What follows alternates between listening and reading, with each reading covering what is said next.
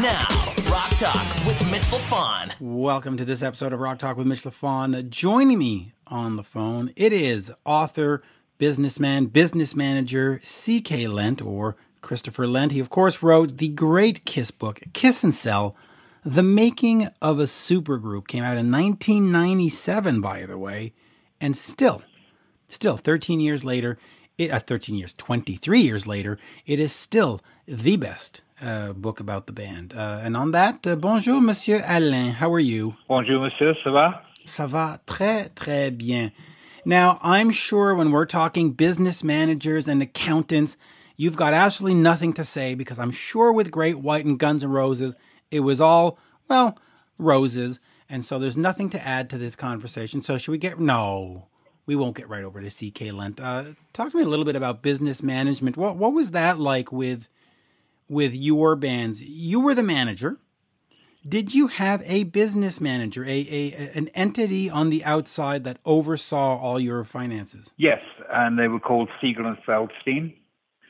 And engaging a business manager was an imperative to me.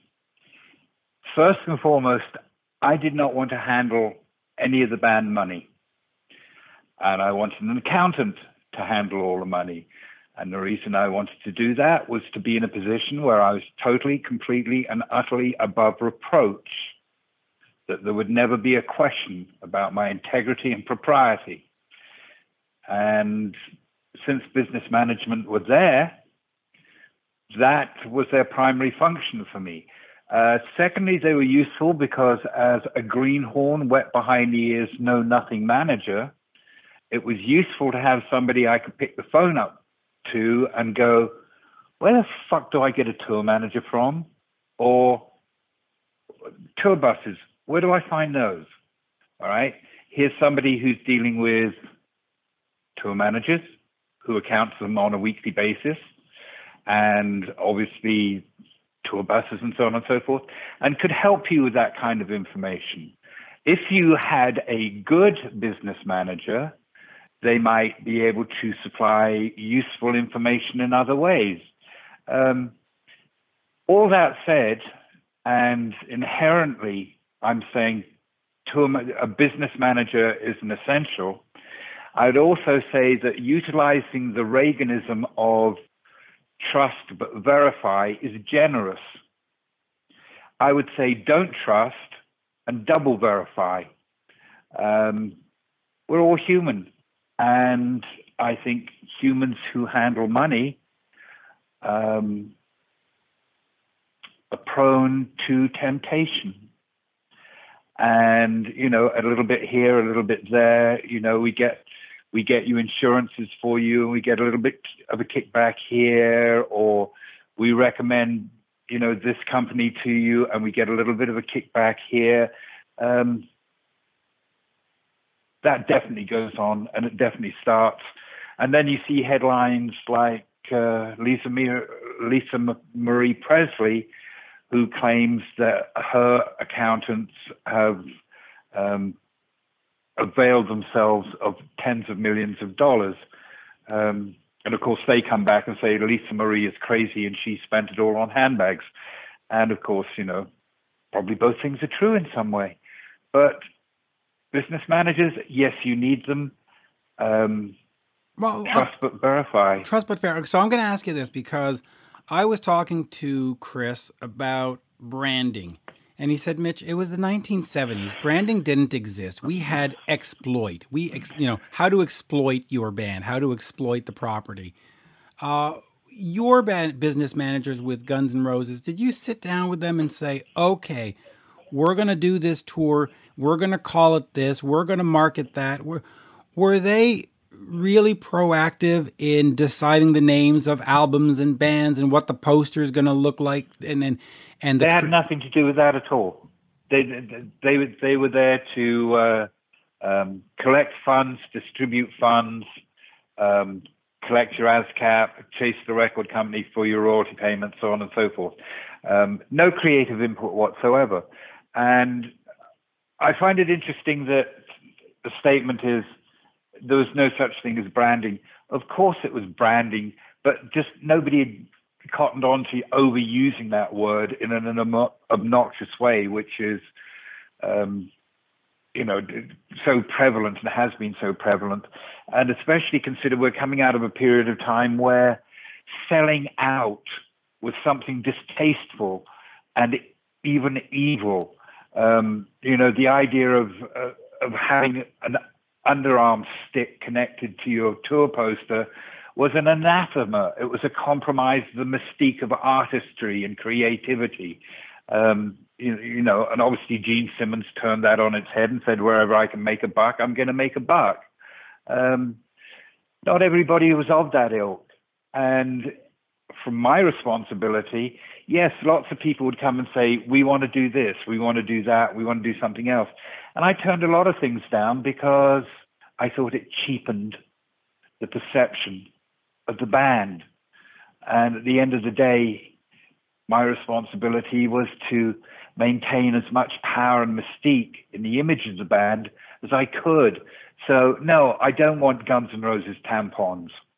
I blame you for not having a GNR lunchbox. That's your fault. That is your fault. But absolutely. The other thing that we talk about with Chris is how the band, they came in and the money was in disarray. And so they started getting the band into real estate, into other investments and so on and so forth. Was that something that was the responsibility of your business managers, or did Slash go invest in his own thing and Duff have his own guy who invested? Was there a financial plan where you say, okay, guys, we've made this much money, and to avoid this much tax, you need to go buy property in Cleveland? Were they that involved, or were they more like, here's your $20,000, Slash, go do whatever you want with it? I was told by Rich Feldstein that I couldn't consider myself in a position to be a proper investor until I had at least $5 million available just for investment. So, no, we weren't quite at that position. On the other hand, part of caring for people is trying to help them through the influx of money and the impact of that in some sensible way, at the same time as you're trying to deal with it for yourself. Because, we all came from the streets, and being able to go and buy a car cash, what a concept. But speaking for myself, investment was something that I didn't know much about, so I was suspicious of. But there were two things that I went, listen, guys, here's what I'd recommend. Now you bought your big car and you can drive up and down Sunset and show off that you've sold a few records. Now look for a house and pay it off as fast as possible. My rule was, don't buy anything that you can't completely pay for if you can avoid it. With a house, that was a bit of a stretch, but the GNR guys could do that. They could go and buy a house. The first property that the Great White guys had were 4 condominiums in the same block that I took them to and got them to invest in. And they could own their own homes. It was whatever you want, make sure you can pay for it. The other thing was, I thought certificates of deposit were worthwhile. And the beauty of a certificate of deposit is that I could turn around to someone like Steven Adler and say, Steven, you cannot cash in the CD until it matures, because if you do, you're going to lose everything. And he'd believe me. Whereas in point of fact, you just lose the accrued interest. Right. The accrued interest. And in that way, I could hornswoggle him into believing that once he had committed to putting money into a certificate of deposit, that money was totally untouchable, which was the consciousness I wanted him to have. Of course, it meant that, by the time he wanted to file a frivolous fucking lawsuit claiming that we made him take heroin, he had $1 million in cash. And those lawyers were going, wow, honeypot, let's dig in. Let's keep this case rolling for as long as possible. But those are the breaks, aren't they? Yeah, those are the breaks. And the KISS guys ended up suing Glickman and Marx, and that was a whole different thing. We don't get into that because we covered basically 76 to 82. We're going to do a part 2 where we'll cover the 80s, but let's be fair. I think a lot of fans are more interested in what happened in 79, 80, 81 than necessarily in 1986. But just real quickly, you mentioned the Guns N' Roses guys. Did they all have enough money to go buy their first home, or was that something down, or did they all say, wow, I've got $5 million in the bank. I'm going to go buy a $15 million home and we'll pay it with royalties but in 10 years from now? Were they responsible? I mean, all things considered? No, they weren't that stupid, and they were smarter, and they were being influenced into being smart, which was, let me repeat it. If you're going to go and buy something, preferably pay for it completely. Don't get it on the never, because you may never be able to pay for it later if things go south or sour, or somebody uses the band, or 2 people get killed in a car crash. Play it safe, buy what you can afford. And that's what they did. They bought what they could afford at the time, which was just sensible. It's what I did. I bought what I could afford at the time. Which is incredibly smart. So let us go over and listen to Christopher Lent. The book is Kiss and Sell. It's not incredibly smart. It's common sense. Well, of course, but common sense is generally incredibly smart. And unfortunately, too many of us don't use the common sense. It's right there in front of us. But let's get over to Christopher Lent. Kiss and Sell, The Making of a Supergroup. The book came out in 1997. You can still get it. It's on eBay and Amazon and all that. It's the greatest read in terms of understanding the inner workings of Kiss. And on that, here is the one, the only, Christopher. We are speaking to author Chris Lent. He, of course, wrote the book Kiss and Sell, The Making of a Supergroup, that came out back in 1997. And Chris, I've got to say, and I've said it to you off air, it is by far the best book on the band ever written. It is just so compelling to read the nitty gritty and the detail and how they acquired land and just it was fascinating. So as we say in Montreal, bonjour. Well, thank you, Mitch. It was a tremendous effort to write the book, but I wanted to bring the story alive to the readers and include as much detail as possible so they really knew what happened during the time that I was lucky enough to work with Kiss. Yeah, and it was a fascinating story. Now, just real quick, have you since then updated the story at all? No, I have not. I have given many, many interviews, television, radio, print, online, and so forth, but I have never had a compelling desire of my own to do an update or a revision. So let me ask you this, because the book covers the time that Glickman, Marx, and yourself were involved with the band. You, of course, start with Glickman back in June of 1976, and, of course, Kiss at that time are very much in the throes of super popularity in the United States. They're still with Bill Aucoin. When did Glickman and yourself get approached by Kiss, or when did you approach Kiss, and how did that sort of transition away from Bill Aucoin actually happen? Well, Glickman Marx Management came into existence a few months before I joined the company in 1976. And to make a long story short, Glickman was a real estate financier in Cleveland, and Howard Marks was an advertising executive who owned his own agency in New York. They were longtime friends. There was a need at that time in early 76 for Kiss to get some outside financial advice. So because Howard Marks already had a connection with Bill Aucoin and the band, he stepped in and brought in his partner, Carl Glickman, and that's how the company started. I came into the picture in June of 76. They wanted a young guy to go out on the road and sort of be the liaison between this new business management company and the band and learn the ropes and come back with recommendations as to how their financial situation could be improved. We remained on scene throughout the late 70s and early 1980s as strictly the business and financial managers. Bill Aucoin was obviously the manager at that time. By 81, 82, after the failure of the Elder and Peter Criss leaving the group, Bill's fortunes were on the decline because Kiss was on the decline. Kiss lost confidence in Bill around that time, also because Bill had a tremendous problem with substance abuse that was growing worse rather than getting better. So as a result of Kiss losing confidence in Bill and Bill's empire having collapsed, having taken on many other bands that were flops, and he had his own financial problems and he had his own substance abuse problems, and Kiss had clearly their own problems with popularity as a result of the Elder, they fired Bill. And we stepped in to a second role, which was really not to be Kiss's creative manager, because we were not, but to take over all the administrative duties of management that Bill had performed, where Paul and Gene would be the managers of the band on the creative and artistic level.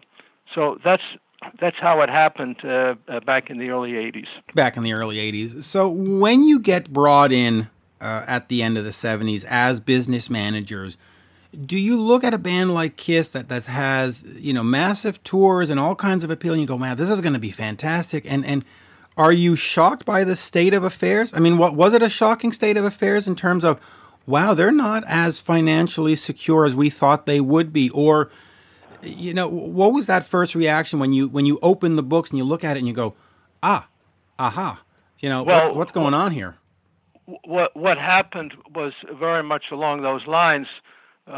We were shocked at how little money Kiss had and how some of the money had been mismanaged or siphoned off, or paying too much money in commissions and expenses and so forth. So the band had very little to show for themselves.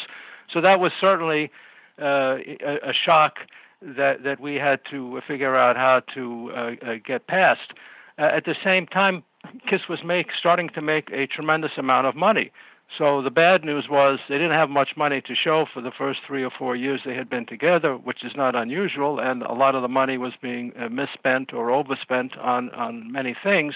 But at the same time, the good news was they were becoming enormously popular, and their popularity was accelerating. And if we could renegotiate some deals and cut some people out of the picture and cut other people down in terms of what they were getting paid, we could turn the situation around, which is what we started to do in the late 70s.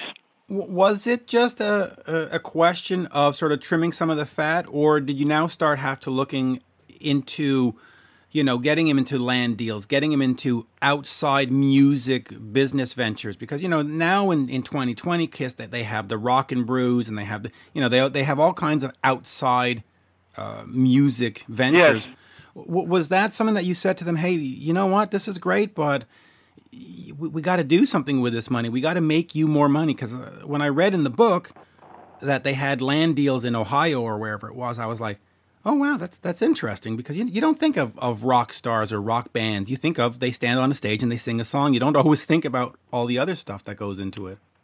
The mission that we had in the late 70s, by 1978, when they were really starting to peak and a very substantial amount of money was coming in, was we had to find places to put the money that would be investments for the future, which is one of the reasons Carl Glickman, Howard Marks' partner, came in, because he was an expert on real estate, and he identified a few properties that would be suitable for Kiss to invest in, which had, at that time, tremendous tax benefits, because the tax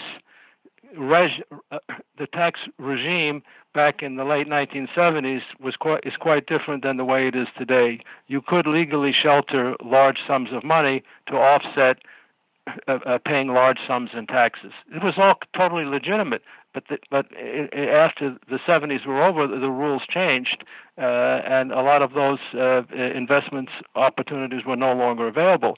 So we had to find ways to invest Kiss's monies, because if we just put them in the bank, the bank would have they would have just been sitting there for taxes to be paid, and at that time taxes were very, very high, way over 50%.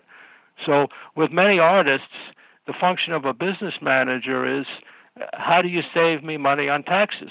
They may not talk about that in interviews, but when you sit down with them in private in a business meeting, I would tell you that virtually every artist on the planet, the first question they're going to ask a business manager or an accountant is, how do I save money on taxes to pay as little as possible legitimately? Yeah, but by the way, let me just ask you that in the general context of tax, is there a point where we sort of have to stop playing this sort of shell game and sheltering and hiding stuff and just say, why don't we just have a flat tax? Everybody pays 20%, and off we. Is there a solution to that, or is this sort of shell game just the way it is and the way it's always going to be? Well, I agree with half of the premise of your question that the shell game is really a fool's errand, because a lot of these so-called tax shelters really don't exist anymore in the United States. I mean, whatever I wrote about in the book as being the way of the world in the late 70s and the early 80s, or through the late 80s, that's past history. So there really are in the United States very few of these so-called tax shelters where you put money into investment in order to take money off of your income tax liability. So that part is out. The flat tax, the fair tax, this has been endlessly debated, but it's a question of whose ox is being gored. Is a flat tax a fair for a person in the same way who makes an 8-figure income as it is for a person who makes a 5-figure income? Because that 20% of a person who makes the 5-figure income, that's a much bigger chunk of their discretionary and a living income than it is for a person who has an 8-figure income. So there's a lot of merit to that argument, but nobody has really agreed on what the magic number is, at least not in the United States. Yeah, it'll be eternally debated. Let me get over to the Dynasty tour. First of all, how involved was the business manager or the business managers in the Dynasty tour? Because the band has this new album, they come out. They want to do all kinds of stage design and lasers and make it this big spectacular thing. How much impact do you have on the vision of the show when you say, hey, wait a minute, we don't have $3 million to develop a laser light show, so calm yourselves.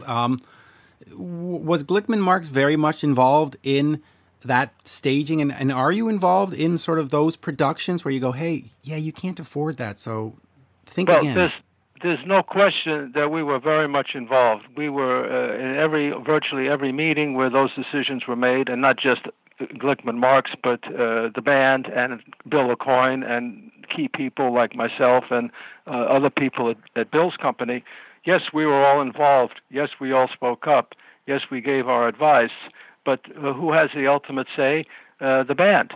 And the band at that time was very much swayed by Bill Aucoin, who had his own artistic priorities. And the band at that time was very much propelled by the idea that they were not simply a regular band anymore. They were this super group, and they were going to be in this pantheon of superstar rock artists for all time. And, of course, they had to have a show that validated that. So you can be a very good manager or business manager and give all the right advice financially, but that doesn't mean that you have the final say. At the end of the day, we're advisors, not deciders. Right. So in terms of advisors, though, when you see the band come out with the Dynasty album and the new look and those sort of flashier green and blue, right, costumes and all that, were you at all perturbed or going, hey, wait a minute, you're a leather and sweat and fist pumping metal band, hard rock band, I guess, and now you're sort of doing the disco song. Was that something where you thought, uh-oh, this is not going to work? Were you concerned? Not at that time, no, and I'll tell you why. There was a natural evolution of KISS with the imaging and the costumes that was guided by Bill Aucoin, who did a brilliant job. And they started out in this kind of leather look in the club days, and of course with more money and more imagination and more sophistication, it became closer to what you saw in, say, the Destroyer era, It was a much more flamboyant, much more developed look, but it was consistent with Kiss had. And then it took another almost quantum leap to the look that you refer to in Dynasty. It was a little bit, yes, I agree, it was at that point noticeably a bit more Hollywoody. It was a bit over flamboyant. It was a little bit more Liberace than perhaps Leather. And that was something, again, that the band was enthusiastic about doing because they felt that was the next step, that they would be even more outrageous in a very showy, bombastic showbiz kind of way. And again, that was guided by Bill Aucoin.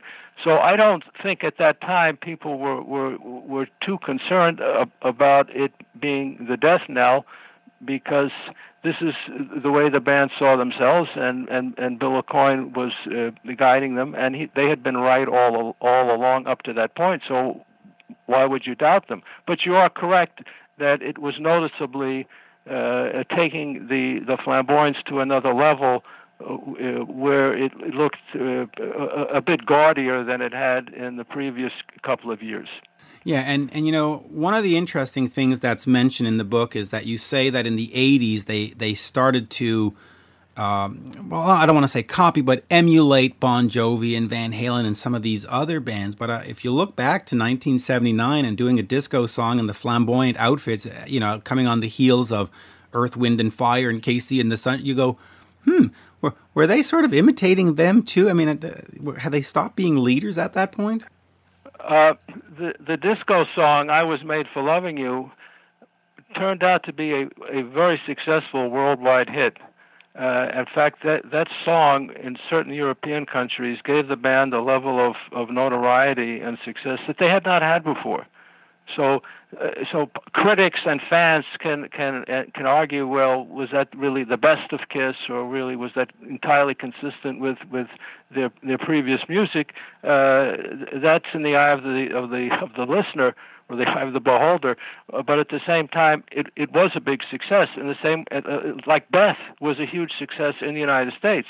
What did Beth have to do with most Kiss music up to that point? Very little, but it got on the radio, it got them notoriety, it got them heard, it got them a number of awards and commendations, and it elevated their popularity. So it's a two-edged sword. Maybe it was a disco song, and maybe it was conceived for very crass commercial purposes, which is probably true, but it was successful, particularly in other countries, to get the band to the next level in those countries where they really weren't all that well known at that time. Let me ask you about the Dynasty tour. It was the first show I ever saw in my life, August 6th, 1979 in Montreal, and here we are, 41 years later, huge fan, huge rock man, rock journalist, the whole thing, and it was that show that set me off. For us who saw it and who are fans, it was the greatest moment in our lives. But for the band, you look back now and you hear stories about it wasn't selling so well. It was bankrupting the band. It was causing all kinds of problems with Peter. How was the atmosphere around that tour? And financially, was it a viable tour, or was it barely holding on? Financially, the tour was not a success because the houses were not full.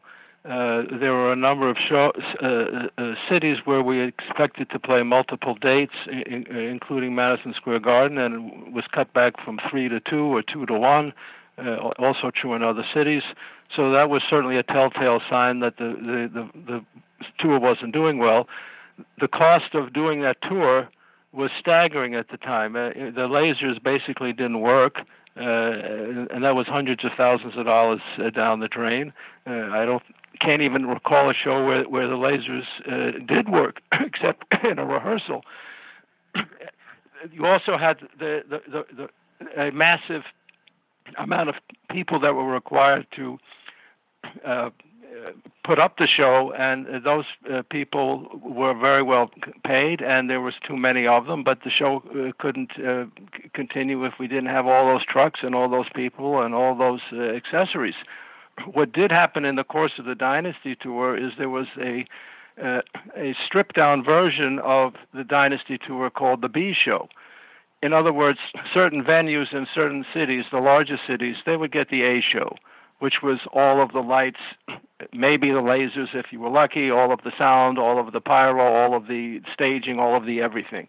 That was the A Show Dynasty Tour.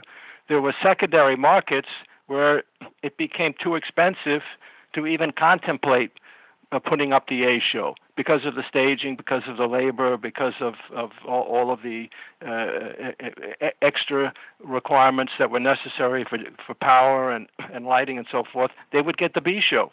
So that was one way to modestly reduce the cost of the tour by setting up an A Show and a B Show. So the tour was leaking money. It was just a question of how much. Yes, some of the concerts did very well. Others of them were three-quarter houses or two-thirds houses. The shows where we expected to have a lot of profits by setting up for 2 or 3 shows in one venue, they went out the window. So now we had a schedule where instead of having 4 or 5 shows in 1 week, we were down to 2 shows in 1 week. It's impossible to make money on a scale like that if you have weeks in your schedule which you're down to 2 or 3 shows. The problem with the personnel was there was a tremendous amount of tension, between and among everyone. There was the Peter problem. There was the Ace substance abuse and drinking problem. There was the relationship with Bill Aucoin, which was starting to become frayed because he had pumped up everybody's expectations, as any manager would, that this was going to be the tour of tour and the show of shows, but it turned out to be a debacle in some respects, at least financially. So tensions were very taut as a result of all of these things coalescing at the same time. And that led to Peter's leaving the band and us ending the tour on a sour note. Which is too bad. Now, I'm going to ask you this from my own personal perspective. On June 9th, 1980, I went down to Aucoin Management at the age of 11, and I interviewed Gene Simmons. And at the time, we were talking about the Unmasked album, and if you listen to the interview, which I've posted on YouTube, he talks about there's going to be a Kiss World, and there's going to be a Kiss World Tour, and this whole Unmasked thing was going to be massive, and it was going to be a traveling circus or whatever. Yes. Of course, that stuff never happened. Talk to me, first of all, about the impact of that change. When the band comes to you and says, or Bill Aucoin comes to you and says, listen, we're getting rid of Peter, we are going to have a new guy in there. Management-wise or business management-wise, you go, ooh, yeah, no, that's the product. Those 4 faces is the product. Don't change the product. It's like Coke changing the formula. Or was it like, okay, yeah, we need to do that? Was it exciting for you guys, or was it like, oh God, this is going to be a disaster? At that time, for most of us on the inside, it seemed inevitable. Peter was not interested in playing in Kiss. Peter's performances had deteriorated noticeably. He wasn't getting along even with Ace. He had all kinds of personal problems having to do with getting divorced from his first wife, Lydia.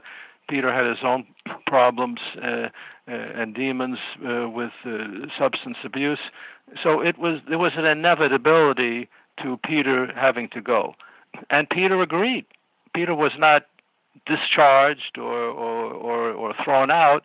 There was a separation agreement, and he was given a generous package at that time. He would be involved with the group as a financial partner on a limited basis for a period of time, and he was very cooperative, and that allowed the path to be formed to bring in Eric Carr. So it was something that nobody wished to happen, but it was also clear that the band could not go forward with Peter in it because Peter basically didn't want to be in it. So you have to create a situation that allowed him to be satisfied, not only financially, but in terms of his ego. Polygram, Phonogram in Europe gave him a solo album. to do later on after he left the group. So he was allowed to do at least one or two solo albums, just his name with his Kiss connection. And at the same time, Eric Carr was brought in to continue the touring and recording of Kiss as a band. And from the business standpoint, though, of changing the brand, was that a concern in terms of, okay, now we're going to have to remarket this? How do we market the new guy? Was there a major concern?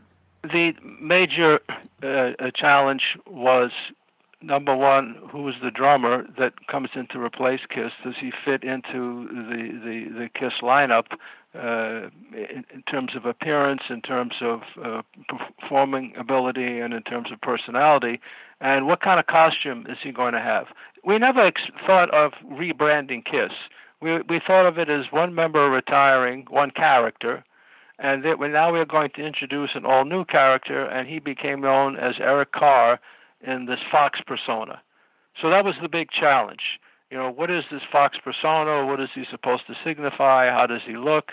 How do we make him fit into the way Kiss is supposed to be?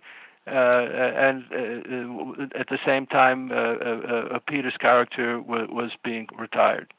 But now, Kiss, that we never thought of like changing Kiss, or that we would not have makeup, or there would not be costumes and characters. It was simply, one of the originals could not go forward. Now he had to be retired. We wanted to do it in a way that would be agreeable to fans and not reflect conflict or dissension. And I think that was accomplished in the way that Eric was brought in. Oh, it really was. And I'll ask you about the July 25th, 1980 show. So the show takes place at the Palladium. I actually go to the show. It was another fantastic Kiss show for me.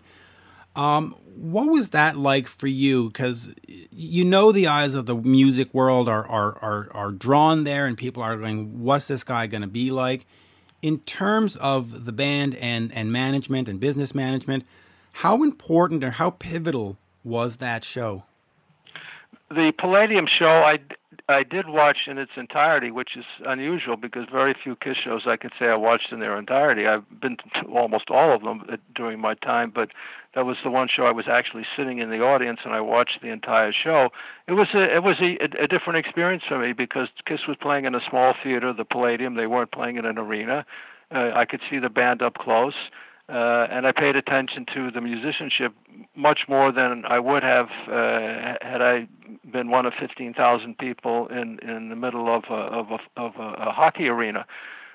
So for me, it was kind of a revelation to see how tight the band could play, and that Eric Carr really made a contribution. I mean, his drumming was really much more in sync with the kind of music and the kind of power drumming that you expect from a hard rock band. Peter was in his heyday was a very capable drummer.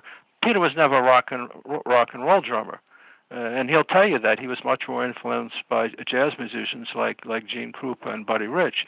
But he worked as Peter in the band Kiss, and his drumming was perfectly satisfactory. Eric Carr was much more of a rock and roll drummer who commanded a certain presence by the power of his drumming and his technique. And that made a difference in how the band sounded, for sure. Yeah, it made a huge impact. Now, in that interview I had done with Gene in 1980, when he talks about Kiss World and he talks about all these other things, how active was Glickman and Marx and yourself in trying to create all these outside kind of business ventures? Because we hear a lot about stuff that they thought of doing and then it never ended up happening. But of course, there's a whole bunch of stuff that does happen. Was it your business to sort of come to them monthly or weekly and say, hey, we got this idea. Hey, we got that. I mean, were you supposed to be pitching them stuff daily, monthly? And why did Kiss World, by the way, never happen? Well, Kiss World was something I was intimately involved with. It was Gene's idea, and he wanted to create a kind of amusement park, theme park experience on premises wherever Kiss did a concert.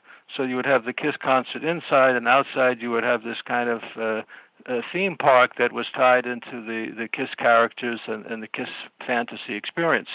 And I was tied up for months developing that. I flew to California, I flew to Florida, I met with people in the circus business who were, at that time, major operators of touring circus productions, and we were trying to come up with an arrangement that would work with the upcoming Kiss Dynasty tour, the logistics of it, the financing of it, the staffing of it, and it became overwhelming. But the problem with Kiss World is that there were too many logistical obstacles to making it happen. We had to pull the plug on it shortly before the tour began because the business issues concerning policing, insurance, logistics, a whole separate armada of vehicles and trucks and personnel to run Kiss World would have really been overwhelming. So that's why that was canceled. It was kind of an idea that was years ahead of its time. It made a lot of sense in terms of the Kiss thinking back in the late 70s as to where they were and how they thought they would be the next collection of Disney characters, and the Kiss World reflected that thinking. But the business realities of staging something like that and mounting it night after night after night in venues all across the country and doing it safely and securely and in a way that was a high quality experience for the fan was really too daunting to continue. Yeah, and that's the one thing that I think a lot of people don't think about is, yeah, okay, they create Kiss World and it goes out and then some fan breaks a leg and then, oh, but guess what? Kiss is responsible and that's why you can't do these things. I know we said we'd do half an hour. We're there now, so if I may, just a couple more questions, sure. and then I'll let you go. But the Unmasked tour. So I sit down, and I'm going to refer again. I sit down with Gene in June of 1980, and we do this interview, and he talks about this massive Unmasked World Tour, and they're going to go all over the place, and yet it is the first tour where they don't play North America. What was going on where they just couldn't, were promoters just not interested? Was the Dynasty Tour left such a bad mouth in venues' taste that they just went, yeah, not again? Or was it just a business decision to like, hey, let's go explore these new markets and let's focus on the European and Australian markets, and we'll come back to North America on the next album cycle? The Dynasty Tour was in 1979, and it did all of North America. I forgot the number of dates, but somewhere between 50 and 100, I'm sure. In 1980, there was really not enough interest at that time to come back in 6 months or 12 months and play all those cities again, particularly since the Dynasty Tour had its own problems and many of the dates were not successful. Back-to-back year in, year out, going back to the U.S. market, even for Kiss at that time would not have been much of a success. And it's true what you said. There was much more of an opportunity at that time to go to Europe. The band had not been to Europe since 1976, so 1980 is 4 years later. And Australia and New Zealand were markets that Kiss had never appeared in, and they were extraordinarily popular. So it seemed like the perfect opportunity to devote the second half of the year to touring two sets of markets where the band was either extraordinarily popular, as they were in Australia, or where they were starting to become much more popular in Europe. Yeah, absolutely. And I guess I'll wrap up on this since we've reached our time, but The Elder. I remember going into a record store with my dad, and The Elder was on the shelves, and I said to my dad, and you have to understand, my dad wanted nothing to do with music. And I convinced him to buy it for me, and we drove home, 40-minute drive or whatever, and I put it on, and I just remember that utter disappointment, and there's no other word. I'm not trying to be a jerk about it, but I put it on and I just went, what is this?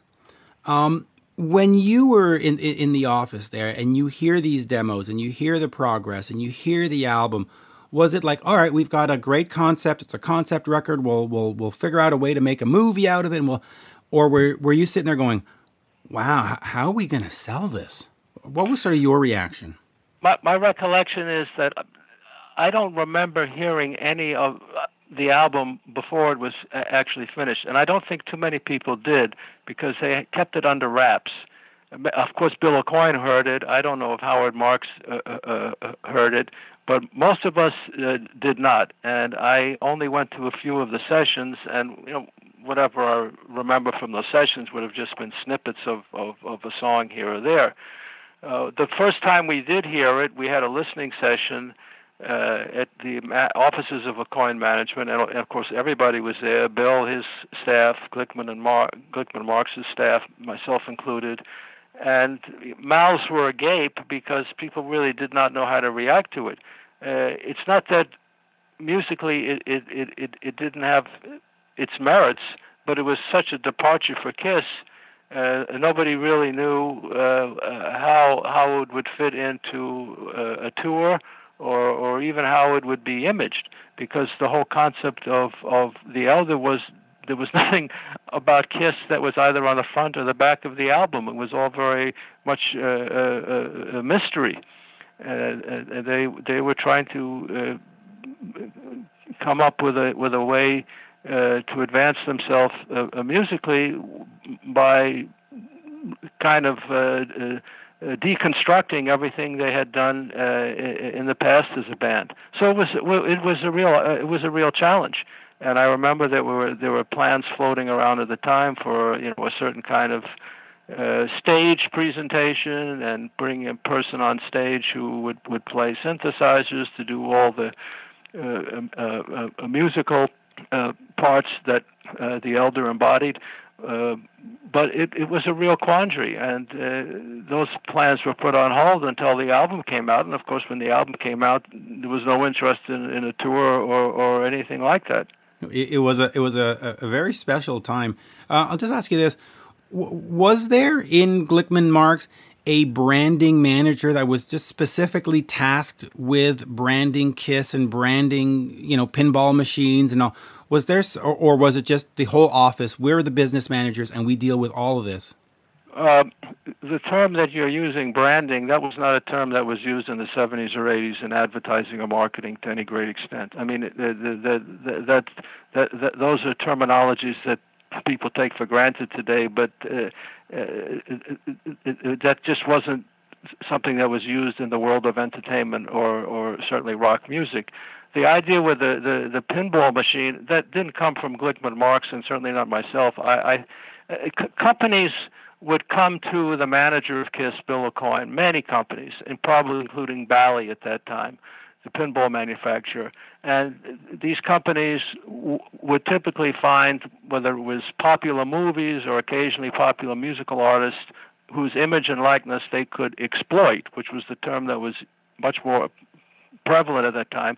How do we exploit this artist by putting it on a product that could be good for the artist, or good for the movie, or good for the personality, as well as good for the company that makes the product? So a lot of things happen by happenstance.